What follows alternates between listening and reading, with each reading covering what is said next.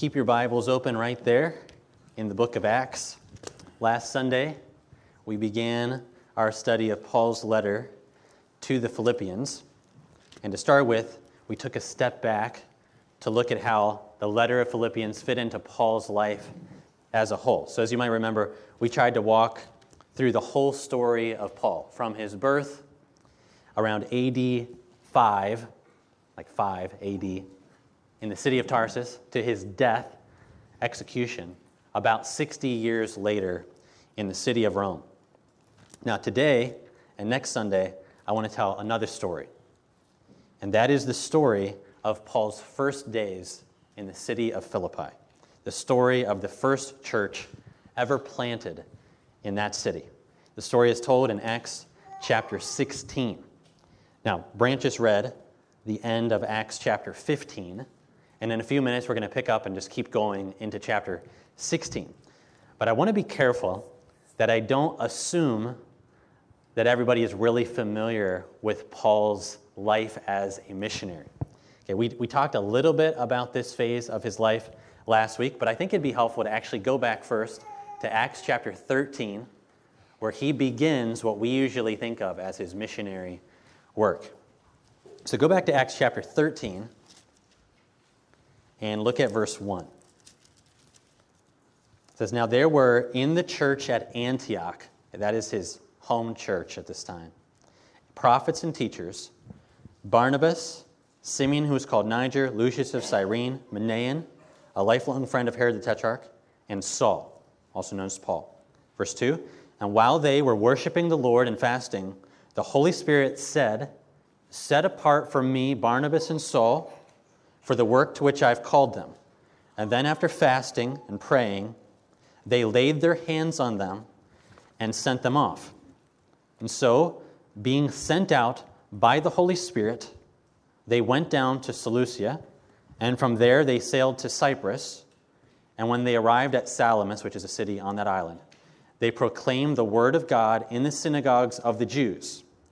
And they had John, who is also known as John Mark, to assist them." Okay?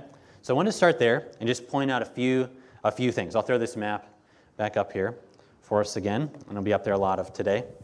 Okay, so by this point, Paul had already been serving Jesus for about 14 years before this story. We just don't know a lot about what he did during those 14 years. Perhaps you remember last week, so these are called the unknown years. Okay, the year at this point is about the year 48. Paul and Barnabas are called by the Holy Spirit, and they are sent out by their home church to plant churches. Okay? And as we read, and as you can see on the map, the Antioch will be the one on the bottom right. That's where their home church is. The first thing they do is they sail, and they sail west to that island of Cyprus, which, by the way, is where Barnabas was from. So they go to where he was from, and they serve there for a little while. But then they go north to that place called Pamphylia. Okay, that is actually, as they head north, they head right into what is today Antalya, Turkey, right into that region. We know that region because we have good friends who live over there. Okay, that is where John Mark, who's known better as Mark, that is the writer of the Gospel of Mark. That's where Mark, as a young man, abandons the team, and he heads back home to Jerusalem.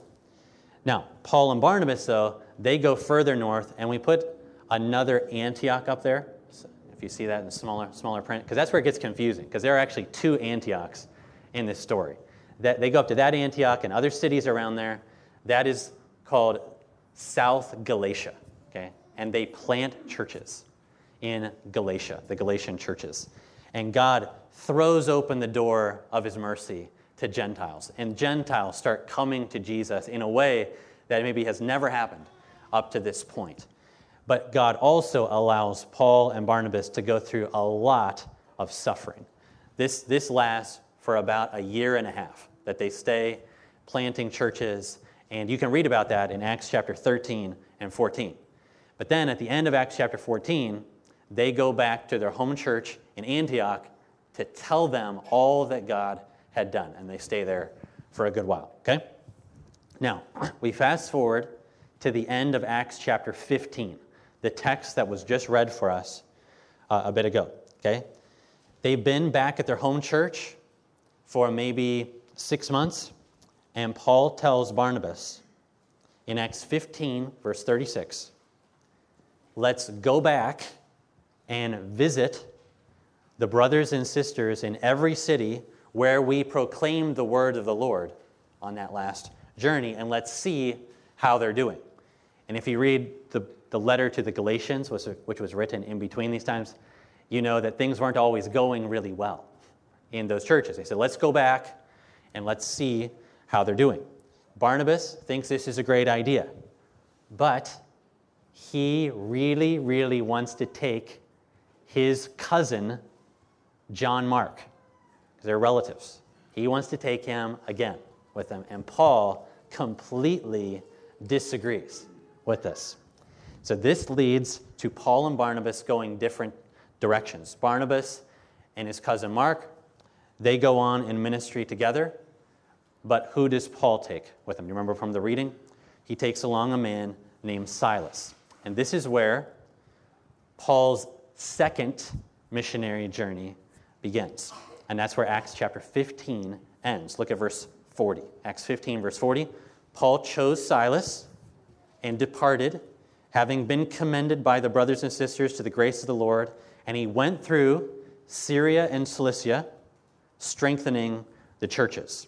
Okay, this is the first part of Paul's second missionary journey. They go from Antioch up to Cilicia, and you might see that that is where Paul's hometown of Tarsus is.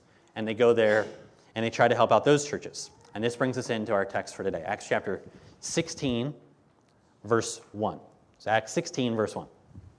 Paul came also to Derbe and to Lystra. A disciple was there. Now, you might be looking on the map. Derbe and Lystra, not everything's listed on this map. Derbe and Lystra are next to that other Antioch. Okay, this is where they had gone in the first journey. Okay, they go back to Derbe and Lystra. One of the last times he was in Lystra, Paul got a bunch of stones thrown at him until they thought they had killed him. And he goes back there. Okay? A disciple was there named Timothy, the son of a Jewish woman who was a believer, but his father was a Greek. Timothy was well spoken of by the brothers at Lystra and Iconium. And Paul wanted Timothy to accompany him. And so he took him and circumcised him because of the Jews who were in those places, for they all knew that his father was a Greek. And as they went on their way through the cities, they delivered to them for observance the decisions that had been reached by the apostles and elders who were in Jerusalem, that letter that Bryan read about. So the churches were strengthened in the faith, and they increased in numbers daily. Okay, now, on the map, even though we don't have all of these cities listed out, okay, they go to the cities that are right next to that other Antioch, the cities of Galatia. This is where Paul had planted the churches on the first journey, but now it's Paul and Silas coming. And they get there to try to build up those new, very young churches. These churches are like a year old, okay, at the time. And Paul has written them one really hard letter by this point, the letter to the Galatians, okay?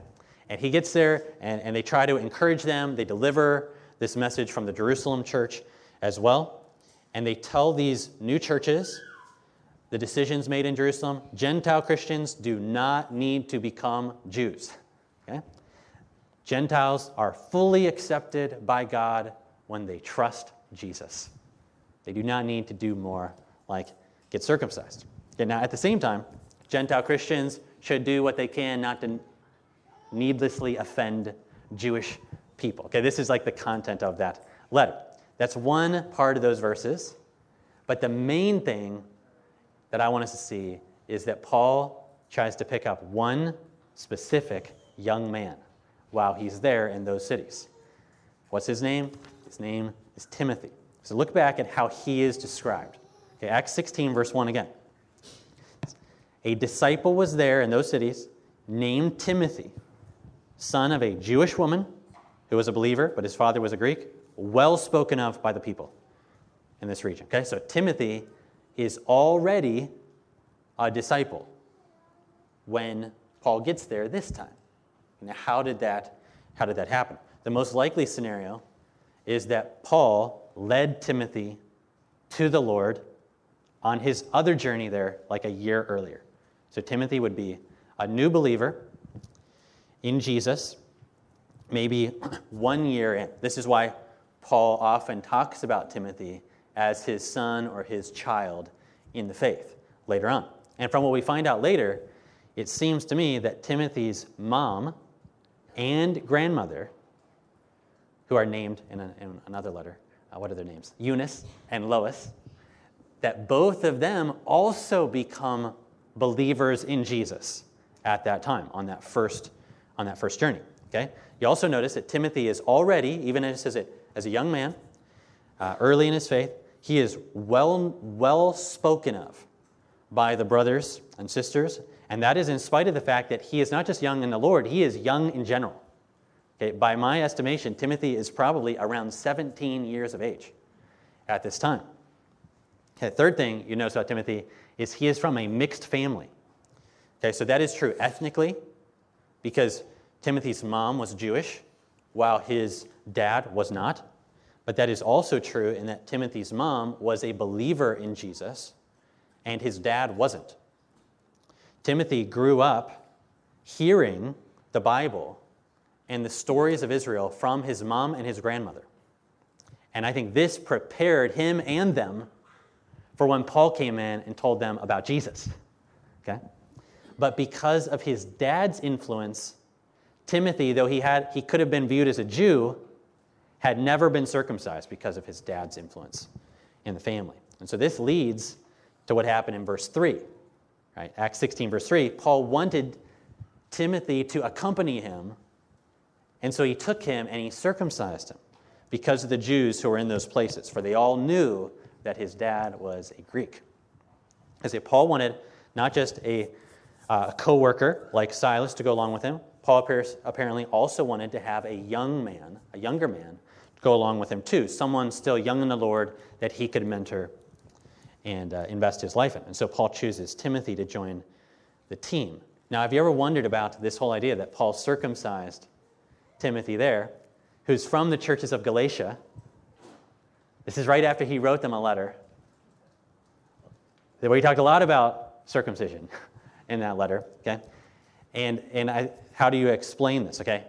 Paul's strategy in each town is to do what? You already saw it in the text I read earlier. Whenever he gets into a town, even though he's an apostle to the Gentiles, where does he always go first? He always goes to the Jewish synagogue. And because Timothy has Jewish heritage, this is the key. Because he has Jewish heritage, Paul goes ahead and circumcises him so that Timothy can join in, because Timothy can be viewed as a full Jew with a Jewish mom if he's circumcised. And so Paul goes ahead and does this. As a quick side note, this shows us Paul's desire to be as flexible as possible in spreading the gospel of Jesus, but it also shows his commitment to never confuse the gospel, because in another story, there's a guy named Titus who's a Gentile, and Paul adamantly refuses to have him circumcised because that would confuse the gospel. But since Timothy has Jewish heritage, he goes ahead and does it because he's very flexible in his ministry as well. In any event, the team has grown. Paul, Silas, Timothy are on their way. But the question now is, to where? Okay, because they don't want to just stay where they've already planted churches. They want to go to new places. That's why they've been sent out on another journey. But where are they going to go next? Look at Acts chapter 16, verse 6. Okay, and keep an eye on the map too. So they went through the region of Phrygia in Galatia, having been forbidden by the Holy Spirit to speak the word in Asia. Okay, so if you're looking at the map, Paul, Silas, and Timothy actually want to go where? They want to go to Asia.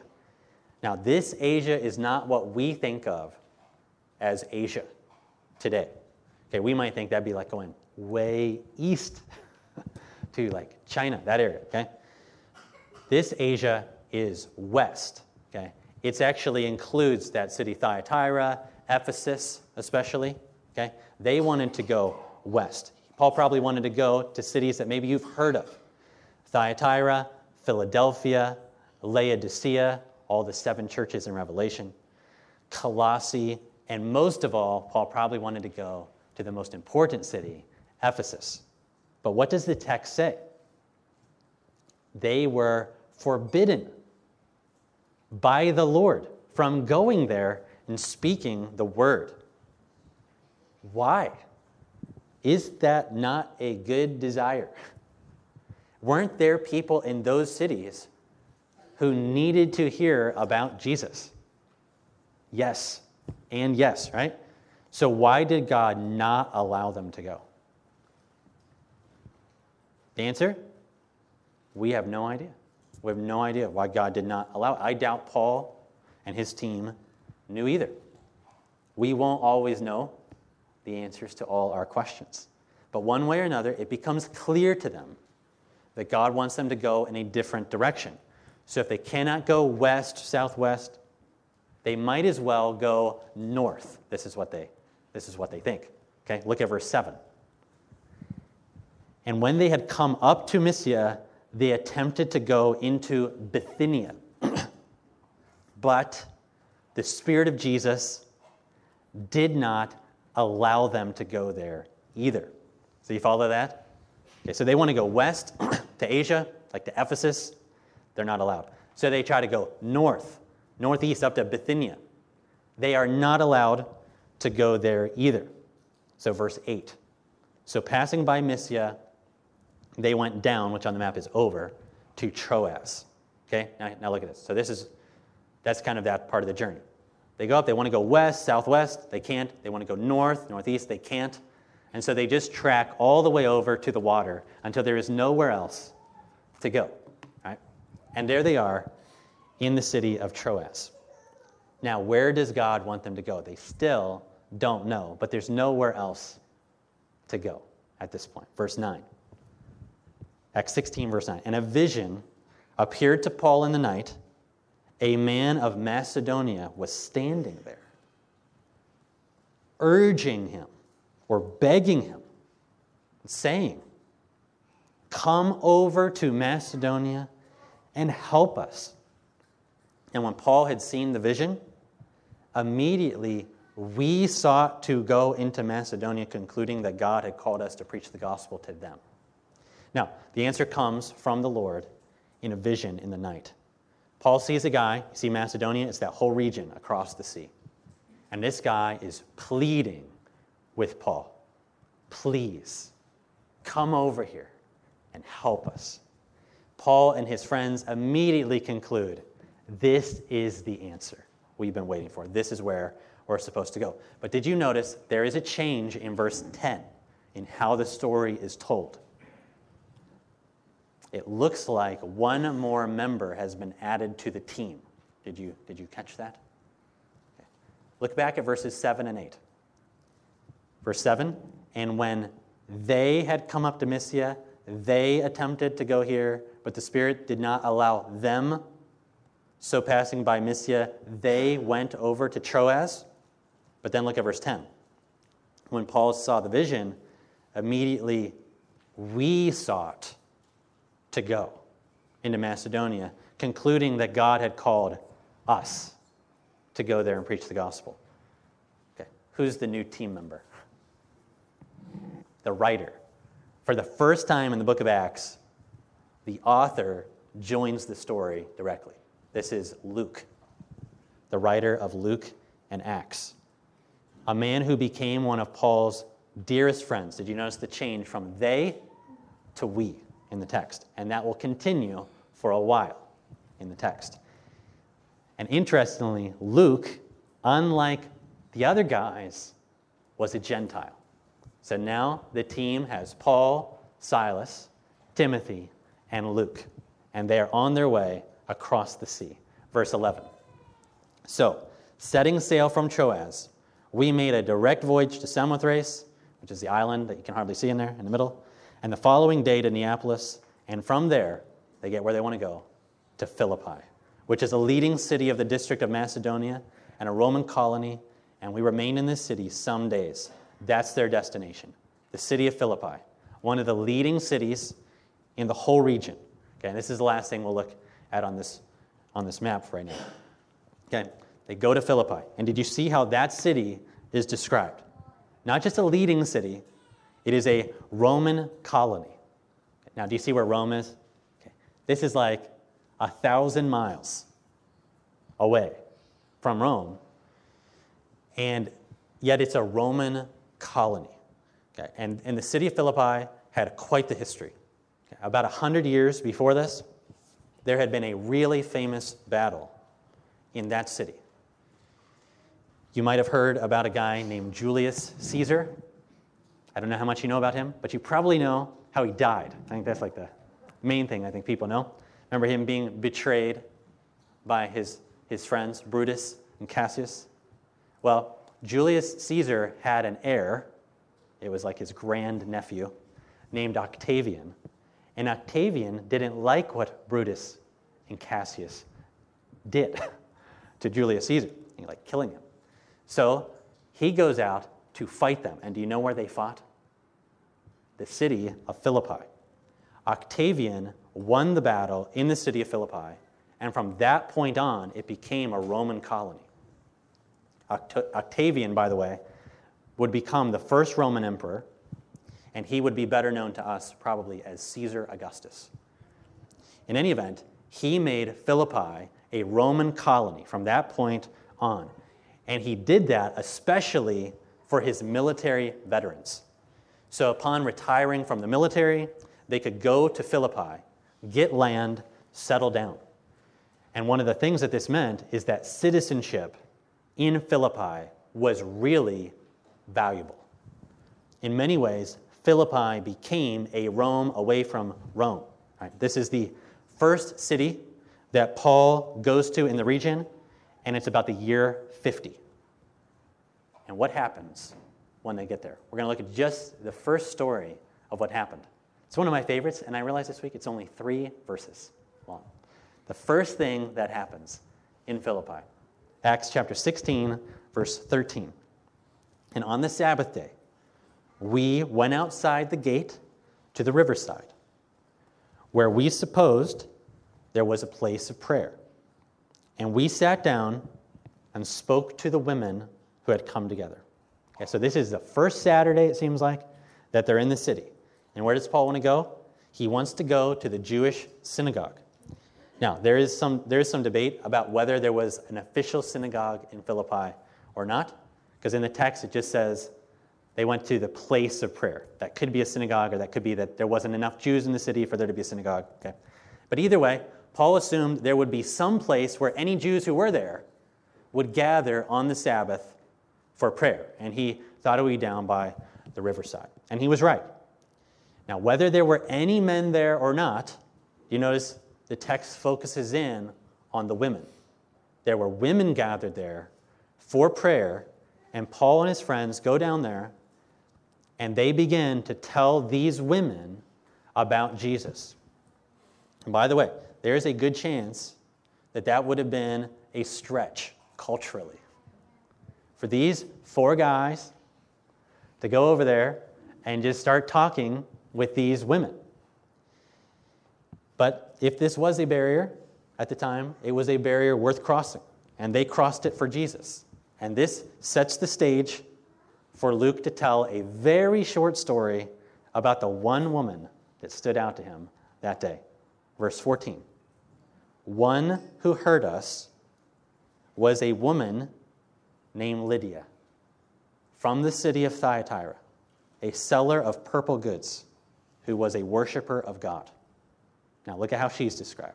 She's from the city of Thyatira. She is not from Philippi. Do you remember where that is? I made sure to have that on the map. Okay, Phil made it blend in, but in there, because it wasn't on the map originally. So good job, Phil. Okay, she was from the city of Thyatira, just kind of west, or just to the left of the word Asia there on the map. Okay, I'm going to come back to that later. Okay, second thing, she is a seller of purple goods. And that is the one thing I have always known about her. I will probably date myself here a little bit, but I grew up in the context of the church, going to church when I was a kid, and I remember Lydia from the flannelgraph. Okay, now I don't know how much of a generational thing that is, but this is like a poster board where you could like stick different people and places on this board and tell Bible stories. It's pretty great. We have one in our house. I have never cut out all the pieces, so Trisha's, okay? But I remember Lydia really well, because if you ever saw the flannelgraph about Lydia, everything about her is purple. She is like the purple lady. You know, she's got like purple clothes, purple hat, purple purse. Okay? And you can tell from the text, okay, this is what is sold about her. She is a seller of purple stuff. Okay? But even more than the purple stuff, the main thing I want to point out here about her is that she was a businesswoman. And as you read the story, it's clear she was really well off financially. Okay. But it also seems pretty clear that she is not married at the time. Okay. Now, there's a good chance that she's a widow, but it's also possible she could have just been single her whole life up to this point, or perhaps divorced. Okay. But at the time of the story, what seems pretty clear is that she is a single, well-off businesswoman. She lives in Philippi to sell stuff, purple stuff, that came from her hometown, because Thyatira was actually really well known in the first century for their purple stuff. Now, third thing you're told about her is she was already a worshiper of God. Okay, that means that Lydia was one of the many God-fearing Gentiles who show up in the book of Acts. She's not a Jew, but she's very interested in the God of Israel. She's perhaps like the guy Cornelius earlier in the book of Acts. She is a well-off Gentile who has been very attracted to Israel's God, and that is why she's at the Jewish place of prayer on this Saturday. But little did she know what would happen to her that Saturday. Let's look at verse 14 in the middle. The Lord opened her heart that day to pay attention to what was said by Paul. So Paul shares the good news about Jesus with Lydia, but the Lord opens her heart to listen to it and believe it. Okay. God had been preparing Lydia for who knows how long, for this day. She was already interested in Israel's God. She was already going to the Jewish place of prayer. That means she was already hearing and singing the Bible. But on this particular Saturday, for seemingly the very first time in her life, she heard the message of Jesus. She heard that the king that had been promised in the scriptures she knew about had arrived, and his name was Jesus. He had come, he had lived, he had died for her sins and had been raised from the dead for a Gentile like her. And the Lord opened her heart to see it and to believe it. And look what happens. Verse 15, our final verse for today. And after she was baptized, and her household as well, she urged us, saying, if you've judged me to be faithful to the Lord, come to my house and stay. And she prevailed upon us. And the very first thing she did, after putting her trust in Jesus, was to get baptized. Because that's what everybody does in the book of Acts. You trust Jesus, you follow him in the waters of baptism. It is a sign of true repentance and faith in Jesus. But notice, it wasn't just Lydia's life that was changed that day. The gospel moves throughout her whole household. If she had been married at some point, perhaps she still had some children living with her, but her household probably refers, especially in her case, as a well-off person, to the servants as well, living with her. They follow right in Lydia's steps of faith in Christ and baptism. And then did you catch the last thing that she did? She urged this group of 4 men to come and live with her and stay in her house. If you've judged me to be faithful to the Lord, come and stay. And I love what Luke adds at the end, because this is the first story he's really involved in. And it's a little bit humorous the way he says it. And she prevailed. She's pressing on these 4 guys. Stay with me. And she would not take no for an answer. And I was reading something this week. I just love this little comment from a guy named John Stott. He said, once the heart is opened, the home is opened too. Lydia urges them to stay until they say yes. And as far as I can tell, Lydia's house becomes the very first meeting place of the very first church in the city of Philippi. The church planting work in Philippi had begun. Now, this is just the beginning of what God wanted to do in Philippi, and it's the beginning of a relationship that Paul would have with them for at least a dozen years. But as we step back from the story, I just want to think about it a little bit. You can read more of the stories on your own or come back next week for the rest of Acts 16. But there are 3 things I've been thinking about from the story that I wanted to highlight. Okay, one has to do with team ministry. Okay, just reflecting on what you can learn from this whole story. Okay, when it comes to gospel work, especially church planting work, Paul loved to have a team. In fact, I don't think Paul ever, of his own choice, didn't have a team. Always wanted a team. He believed in team ministry. He went out with Barnabas and Mark on his first journey. And when they split ways, he did not go by himself. He went and found somebody else. He took Silas with him on the second journey. But not just that. Paul also picked up Timothy, a much younger guy that he could mentor and invest in. Not just that, he also picked up Luke, a Gentile doctor, to go with him. And not just that, in one way or another, Lydia joins the team too, at least in Philippi, a wealthy, single, Gentile businesswoman. Paul was a team guy, and he loved and trusted the people he worked with. And on this, I would just say, first, that I am so thankful for the team that God has granted us here at this church. I'm thankful for Phil, for our wives, for our deacons, and for all of you who helped to make this church what it is. I thank God for this. I thank God for you. But also, I wanted to think about this in terms of our desire as a church, in God's timing, to plant more churches.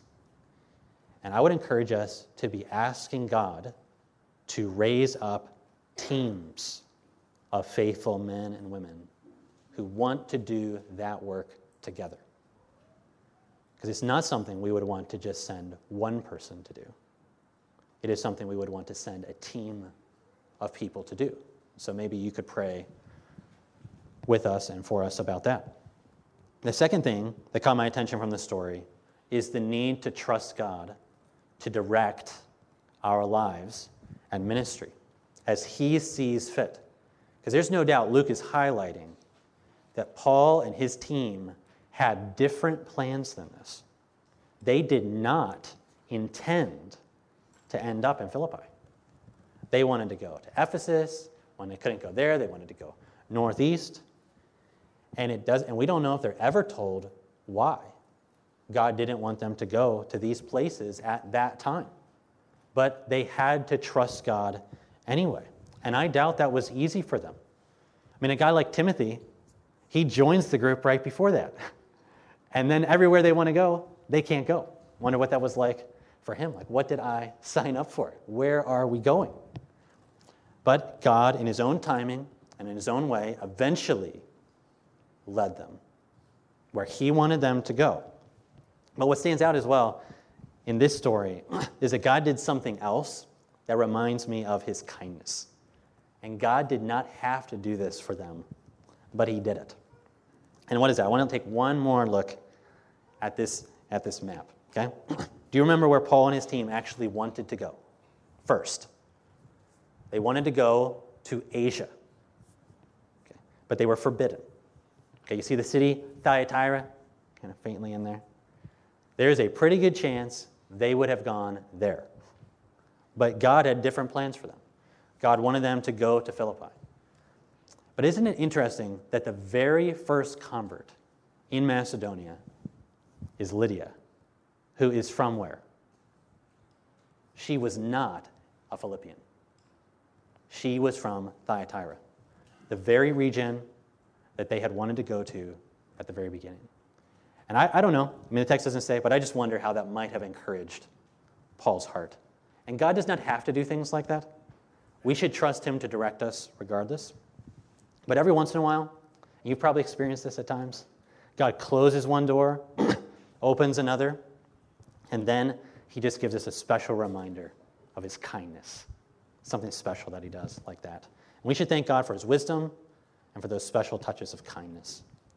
And then the last thing I've been reminded of from this story of Lydia is to ask God to open hearts.